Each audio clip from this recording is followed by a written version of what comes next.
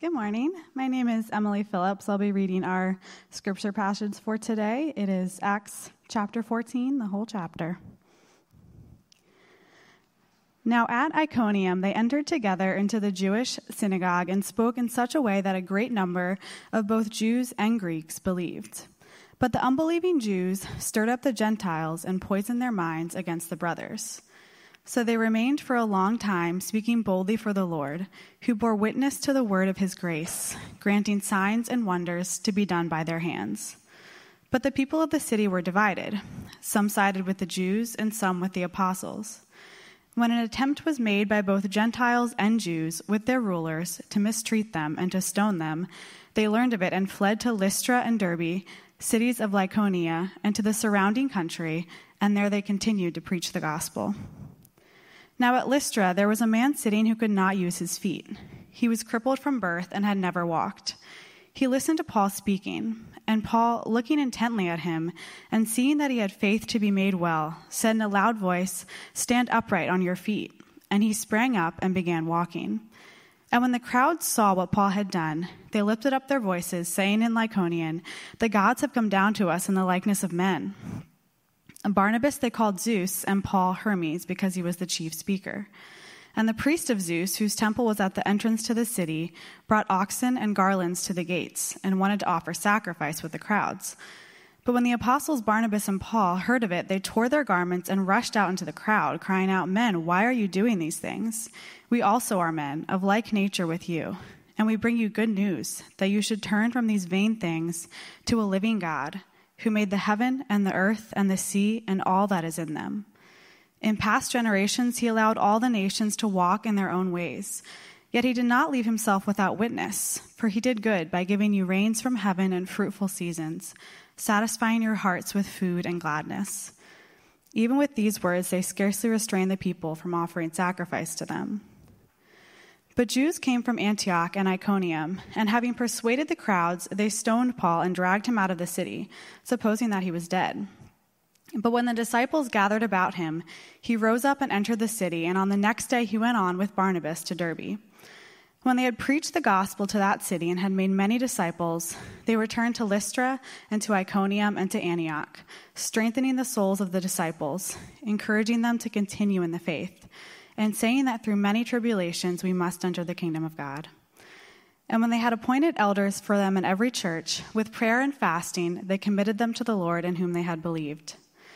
Then they passed through Pisidia and came to Pamphylia. And when they had spoken the word in Perga, they went down to Attalia, and from there they sailed to Antioch, where they had been commended to the grace of God for the work that they had fulfilled. And when they arrived and gathered the church together, they declared all that God had done with them, and how he had opened a door of faith to the Gentiles, and they remained no little time with the disciples. This is the word of the Lord. Good morning, everyone. Thank you, Emily, for reading our scripture this morning. Before we dive into the sermon, I just want to say a brief word about our Grace and Race event that's coming up this Wednesday and the following Wednesday.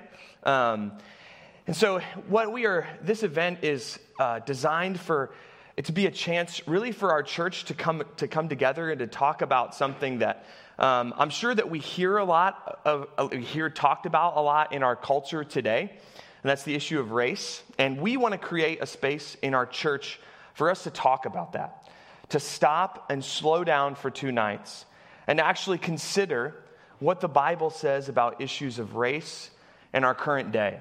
And so I hope that you would join us for that. It's going to be from 7 to 9 this coming Wednesday and the following Wednesday. If you're not able to join us in person, there will be a live stream as well. And so I would encourage you to join in that conversation with us, and let's all continue to learn together and strive together towards the unity that God has for his church. Well, let's turn now to Acts chapter 14. Now, in my opinion, the best cultural moment of the lockdown quarantine period was the release of the documentary The Last Dance. I don't know how many of you saw this, but it was a documentary about the 97-98 Chicago Bulls, them at the last year of this storied dynasty led by Michael Jordan. And it gave this behind-the-scenes look at everything that happened during the course of that season. And one of my personal favorite elements about that sports team was their pump-up song that they would play as they announced the starting lineups to the Chicago Bulls. If you know what I'm talking about, then you probably already have chills on your arm, right? When they announce Dennis Rodman and Scottie Pippen and Michael Jordan. Like that makes me want to run through a wall, right? And I like sports, but I'm usually not that like hoorah sports guy. But with that song and that announcer and that team, I would run through a wall for sure. But this chapter in the book of Acts is like a great pump-up song for us as the Church of Jesus Christ. It functions in a similar way. Now, maybe you might have walked into church today and it's another sleepy, mundane Sunday morning for you. Maybe church doesn't feel weighty or exciting this morning. Maybe you think about your day ahead and you're like, it will be a divine miracle if I make it to my pillow tonight, still following Jesus. But as we listen to this pump-up song this morning in the scriptures, I pray that we as a church would be re-energized and encouraged to persevere in our pursuit of God's mission for our lives and for the world. And as we study the scriptures this morning, the angels are watching us from the stands, and they are cheering us on. This is going to be great. Well, last week in Acts 13, we focused on how we need to keep the resurrected Christ and the work that he is doing in our day at the forefront of our minds and imaginations. That we need to keep the good news of Jesus at the front of our minds. And this morning, in Acts 14, we're going to see two ways that we will all be tempted to take our eyes off of the resurrected Jesus and what he is doing in our day. But we're also going to see two pathways that God provides for us to persevere in our pursuit of Christ and following him and knowing him. So that first pathway to perseverance that we're going to look at this morning is pleasure in the goodness of God. Pleasure in the goodness of God. Now we're going to hop into our text at verse 8 this morning. So before we do that, I want to back up and just provide some historical background and context for us. This passage can be a little bit confusing, right? Emily was a champ reading it. There's like 14 cities and they all have a weird pronunciation where they're all going. But if you remember last week, if you were with us, at the beginning of Acts 13, Paul and Barnabas are sent out from this church at Antioch on what's normally called their first missionary journey. It's their missionary journey around to all of these towns in this region. And so they leave from Antioch and they set sail and they preach to a few towns on the island of Cyprus. And then they come up to Antioch Pisidia, which is where they were for the bulk of Acts 13 last week, where Paul gave that lengthy sermon. And then this week in chapter 14, they come to Iconium, Lystra, and Derbe before backtracking all the way back through those towns and coming back to Antioch, which is where we finish with them at the end of chapter 14. And that is their first missionary journey. So after fleeing potential violence in Iconium in verses 1 through 7, they come to the town of Lystra in verse 8. And when they arrive, the text says that Paul sees a man who was lame and he heals him. And it's very similar, the recounting of this miracle is very similar to miracles done by Peter and Jesus, healing lame men. But the people of Lystra see this miracle and they don't see the power of Jesus, but rather they conclude that Paul and Barnabas are incarnations of their gods, Hermes and Zeus. And all of a sudden, out of nowhere, Paul and Barnabas are thrust into the middle of a pagan worship service. Now, you might think, okay, that makes somewhat sense, but why did they conclude, because there was a miracle done among them, that these guys had to be incarnations of their gods? That seems like a big jump for them to take from just one miracle? Well, in Ovid's Metamorphosis, which probably like 3 of you know what that is, but it's a classic series of Roman poems. I know that some English teachers teach it. My wife knows what it is. And that series of poems was written about 40 years prior to the events that take place here in Acts chapter 14. And there's one story in Ovid's Metamorphoses that's particularly interesting when it's viewed against this story. The gods came down in human form to a town in the region of Lystra. And all of the people there rejected the gods except for one couple. One couple welcomed the gods in and showed them hospitality. And as a result, those 2 people were favored and the rest of the town was judged. So think about it. If you are a citizen of Lystra and these guys come in out of nowhere that you don't know and they perform this miracle in front of you and that's in the back of your mind, you're like, well, we don't want to be like those people. We need to do something about this. And so they start this worship service. They give them offerings for these supposed gods who became men. Now, I was talking about this passage with a member of our church this week, and he mentioned that it reminded him of the scene from Star Wars, The Return of the Jedi, where the Ewoks hold a worship service for C-3PO the droid. So for those of you who don't know, Ewoks are these cute little fuzzy bear creatures, and C-3PO is this droid, and he's real shiny, and he comes to them, and they all think that he's some sort of a god, and then they start like bowing down to him and making this really silly noise. So for some of you that might be helpful, for some of you that might not be.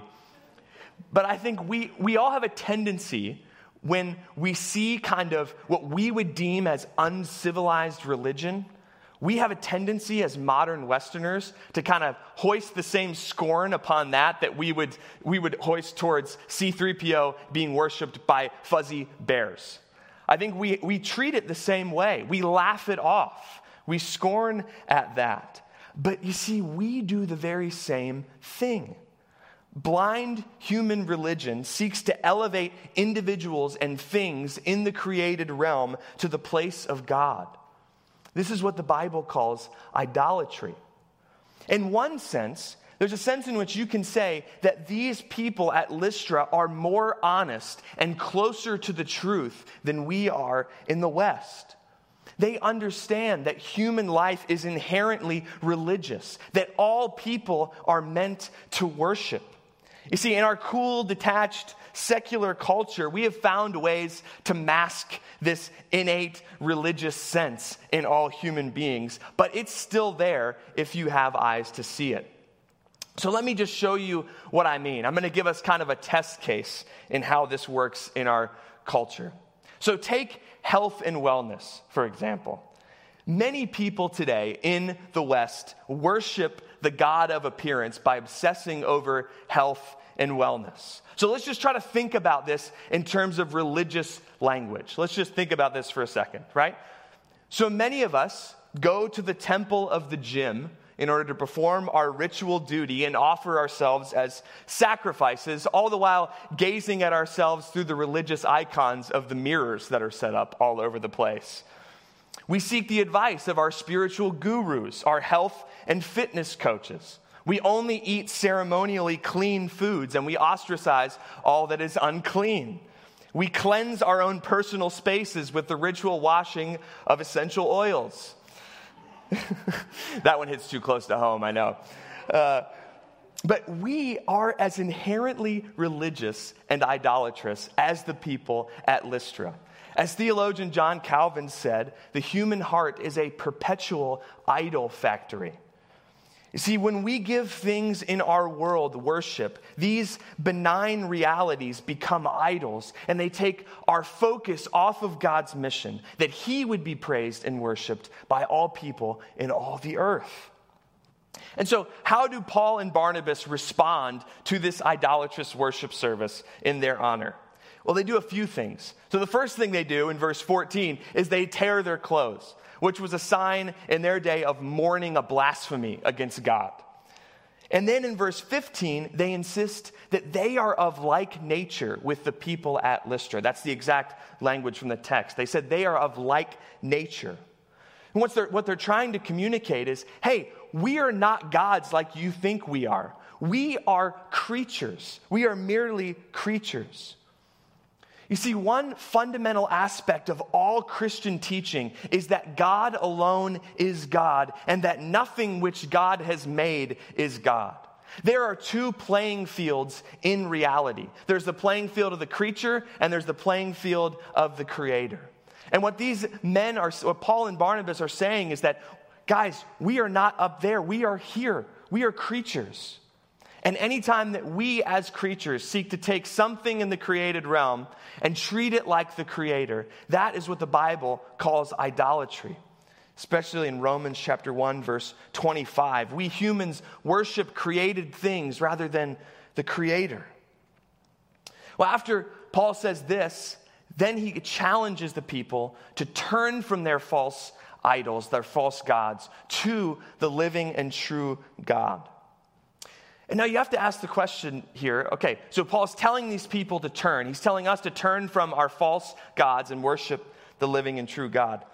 But what is it about the living and true God that compels us away from our idols to worship Him? What is it that draws our praise to the living and true God? Well, Paul tells us this in verse 17. If you would look at that with me, I'm going to read it again for us. It says, "Yet God did not leave Himself without witness, for He did good by giving you rains from heaven and fruitful seasons, satisfying your hearts with food and gladness." See, the gods of the Greeks and Romans, gods like Hermes and Zeus, did things that are way too human for a god to do. They fought and killed one another. They were constantly deceiving one another. They tricked each other and stole their husbands and wives from each other. But what Paul is saying is there is a better God. And the living and true God has not left Himself without a witness. Because the true God, in His goodness, made the whole world to testify to us that He exists and that He is so much better than our puny gods could ever be. The whole world sings of the goodness of who God is. And this good God provides for and gives His good gifts to all who live on His creation, even those who don't seek Him. See, if you're here this morning with us at church and you don't believe in God, do you see what this passage is claiming? Right? How can we claim that there is no evidence for God? It's literally everywhere. That's what this passage is saying. The very breath that you breathe in and out is a claim not only that God exists, but that He is kind to you. It's acknowledging God's goodness in what He has made that is a remedy for idolatry because it directs our gratitude and our inherent worship to where it should be. And in the process, we actually end up enjoying God's created world a heck of a lot more than if we were to treat it like it was ultimate. As Christians, our attitude toward God's creation should consist of what one Christian philosopher called the double movement. Okay, so here, this is what he means by that. That we as people look at created things and we see the inherent goodness in that thing, right? So every morning I wake up and the first thing I do is I go downstairs and I sit on the couch and I pet my chocolate lab named Luna, right? I see in Luna's face the goodness of God. But that is the double movement. You see, we have to not only see the inherent goodness in what God has created, but then take our gratitude and give it to God for what He has made. See, our culture, our secular culture, only knows how to do one half of that equation. They see the goodness in the world, and then there's just a vague sense of gratitude, and it hits the ceiling. There's nowhere for that gratitude to go. But you see, we as Christians are invited deeper into the pleasures of this world and deeper into the pleasure and beauty of our Creator God, because we can see the goodness in it and give Him worship and glory and gratitude for what He has made. And you see, as Christians, we often think that in order to persevere in our Christian lives, that we have to avoid the things of this world because we have a tendency to treat them as idols. So we say, whoa, we got to keep that thing at arm's length because I might treat it as an idol. But what the truth of reality says, what this passage says, is that the real pathway to perseverance in following God is to actually behold the goodness of God in the things he has made. It's not to back away from what God has made. It's to press deeper into what God has made, to see God revealed in it. And see, Christian, what this means for you is that you don't have to be afraid of enjoying what God has created and given you in his goodness, right? The world is a playground of pleasure in God. I think kids understand this so much better than we do as adults. We were just at the beach a couple weeks ago with my 2.5-year-old nephew, and my father-in-law and I would take him on a bike ride every morning. And we were in South Carolina, so we were on the coast in South Carolina, so there were alligators. And so we would drive on these pathways where we were staying and see these alligators in the pond. And every time we would pass an alligator, Quinn, my nephew, would go, wow. And we would pass another one, he'd go, wow. And it was every day, every time we passed one. I mean, for Quinn, the world is a playground of pleasure in God, right? Like, he gets it. He sees the world and he's like, this is amazing. That's how we as Christians should be. Think about what God has given us: food and drink and mountain lakes and sex and meaningful work and our chocolate labs named Luna. They're all signposts to point to how good he is. He is so kind to us. See, Jesus dethrones our idols because Jesus is the true God who became man. And he sets himself, the true and living God, on the throne. And he wants your life to be an experience of his goodness and worship of who he is. That's good news to us. Well, that's the one pathway to perseverance that we see in this passage, to take pleasure in the goodness of God. The other one is to take pleasure in the sufferings of Christ. Pleasure in the sufferings of Christ.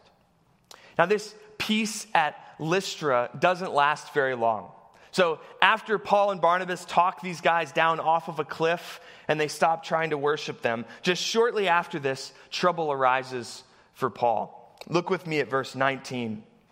It says, "But Jews came from Antioch and Iconium, and having persuaded the crowds, they stoned Paul and dragged him out of the city, supposing that he was dead." We see here in this chapter why Paul says in Galatians that he bears on his body the marks of Jesus. The Jewish leaders track him down all the way from Iconium, right? Iconium and Antioch. So if you were to actually make that journey from Antioch to Iconium to Lystra, it's about 100 miles. It's a distance from here to Philly. So they tracked him down from here to Philly just to stone him and persecute him. That is the kind of opposition that Paul is up against here. And what is Paul's response to this? How does he respond to being opposed and persecuted and left for dead? Well, look with me at verses 20 to 23. This is where we start to hear the pump-up music going. We're starting to hear it in our ears a little bit. "But when the disciples gathered about him, he rose up and entered the city. And on the next day, he went on with Barnabas to Derbe. When they had preached the gospel to that city and had made many disciples, they returned to Lystra and to Iconium and to Antioch, strengthening the souls of the disciples, encouraging them to continue in the faith, and saying that through many tribulations we must enter the kingdom of God. And when they had appointed elders for them in every church, with prayer and fasting, they committed them to the Lord in whom they had believed." See, Paul displays courage and an unwavering focus on Jesus and his church despite the opposition. I mean, look at this. The guy gets left for dead outside of this city. And then the next day, he gets up after being beaten within an inch of his life. He gets up and starts a 60-mile journey to Derbe so that he could keep preaching the gospel. And then after that, he says, let me go back through that same town that left me for dead, and I'm going to check on how that church is doing. And then I'm going to go to these other 2 towns that ran me out, and I'm going to check on them too. And I'm going to establish pastor elders at these churches. You see, despite this immense suffering, the Apostle Paul remains focused on Jesus and his church. Why would he do that? Why would you or I remain focused on Christ and his church in the face of that kind of persecution? Do you think we would? I don't think we would. I look at myself and I don't think I would. I value my own comfort way too much to stick my neck out there like that for Jesus' sake, especially when I just did it a day ago and it almost got me killed. I'm not going to wake up the next day and go to Derby.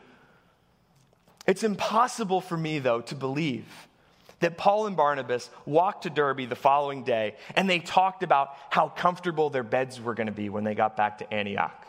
Or they talked about how much they missed their home-cooked meals that they had at Antioch and that this was just one step closer to home for them.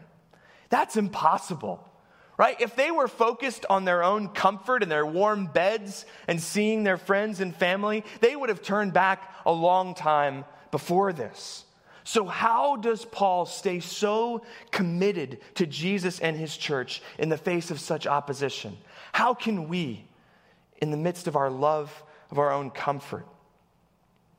Look with me, it'll be on the screen, at Luke chapter 6. This is a famous sermon of Jesus, and I think he gives us the answer to how we can display a similar type of perseverance in the midst of opposition.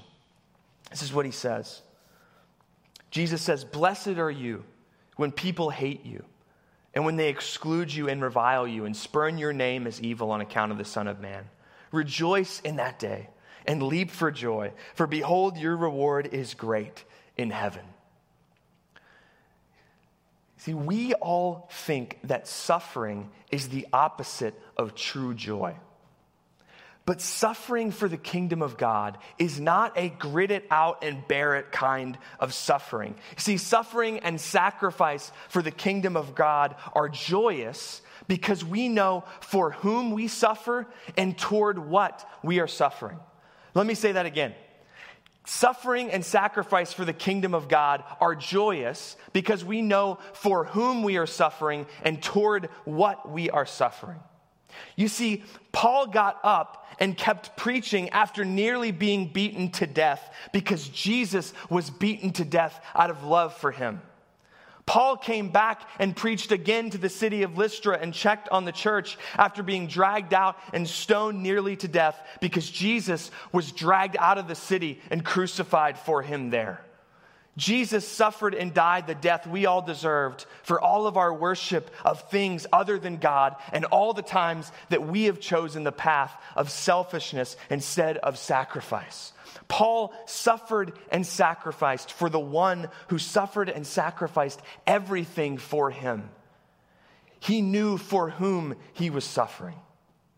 And he also knew toward what end he was suffering, toward what goal he was suffering. You see, Jesus' suffering was the pathway to his glory. That's why it says in Hebrews chapter 12 that Jesus' motivation for enduring the horror of the crucifixion was that it was the joy that was set before him.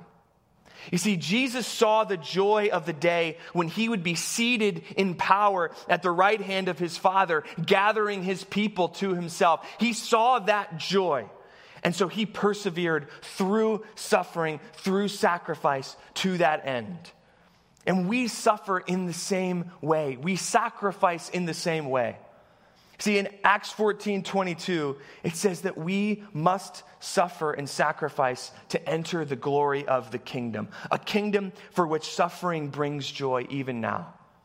Look earlier in the book of Hebrews. This is going to be up on your screen. Look at how the church that was being written to, the book of Hebrews was written to, look how they responded to suffering and see how this is similar to Jesus.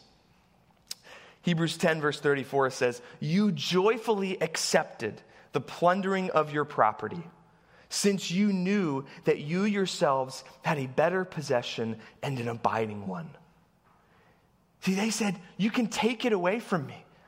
They sacrificed for the sake of the kingdom because they knew the joy that was before them. They knew that they must suffer and sacrifice to enter the kingdom. See, ultimately, we can persevere through tribulation because of the pleasure that it is to know Jesus, the one for whom we suffer, and the kingdom which he has invited us into, the end toward which we suffer. You see, on the way to Derbe, I bet Paul and Barnabas said to each other, not, man, I can't wait to get back to my bed, but I bet they said to each other, man, this sucks, and everything on my body hurts. But there's no place that I would rather be than suffering and sacrificing for the good of Jesus. Not because they were some kind of sadistic people that were glorying in their suffering, but because they knew Jesus and they knew what they were suffering toward. And here's where this all lands for us.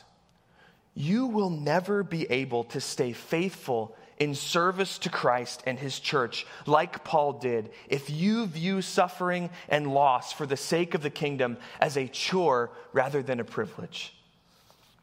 You see, you'll never give up your time to serve in this local church with that view, especially when people betray you with hypocrisy or they get on your nerves. You'll never get back up again and go serve them. You'll never give of your time and possessions to serve the poor if you view it as a privilege instead of a pleasure. You'll never love people you don't really like, let alone your own enemies, if you view that as a chore rather than a pleasure.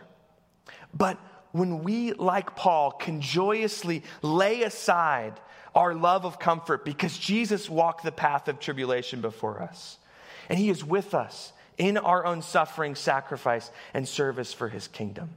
And so as we see this example of sacrifice for the kingdom that Paul gives us here in this passage, when we see Jesus, who we suffer for, and when we see what we are suffering towards, how can our response to this not be the words of that famous hymn of Martin Luther? Let goods and kindred go, this mortal life also. The body they may kill, God's truth abideth still. His kingdom is forever. That is a better pump-up song than the Chicago Bulls theme song. That is a song that will make you persevere through this life, sacrificing for the sake of the kingdom of God, because Jesus has done the same for you. Would you pray with me, and I'll invite the band back up to lead us in a few songs. Let's pray.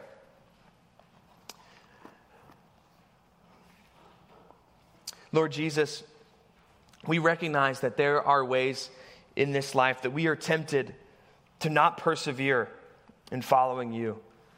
Lord, we thank you for the ways in which you show us how we can continue to follow you when life is hard, when we're tempted to go our own way. Lord, that you have given us a witness of yourself and your goodness, and that you have suffered on our behalf so that we can suffer and sacrifice the same thing for your kingdom's sake. Lord, help us to lay down our own love of comfort and to sacrifice in order to enter your kingdom, that we would be the kind of people that would be like Paul, so willing to let go of what we have on this earth for the sake of making you known to this world.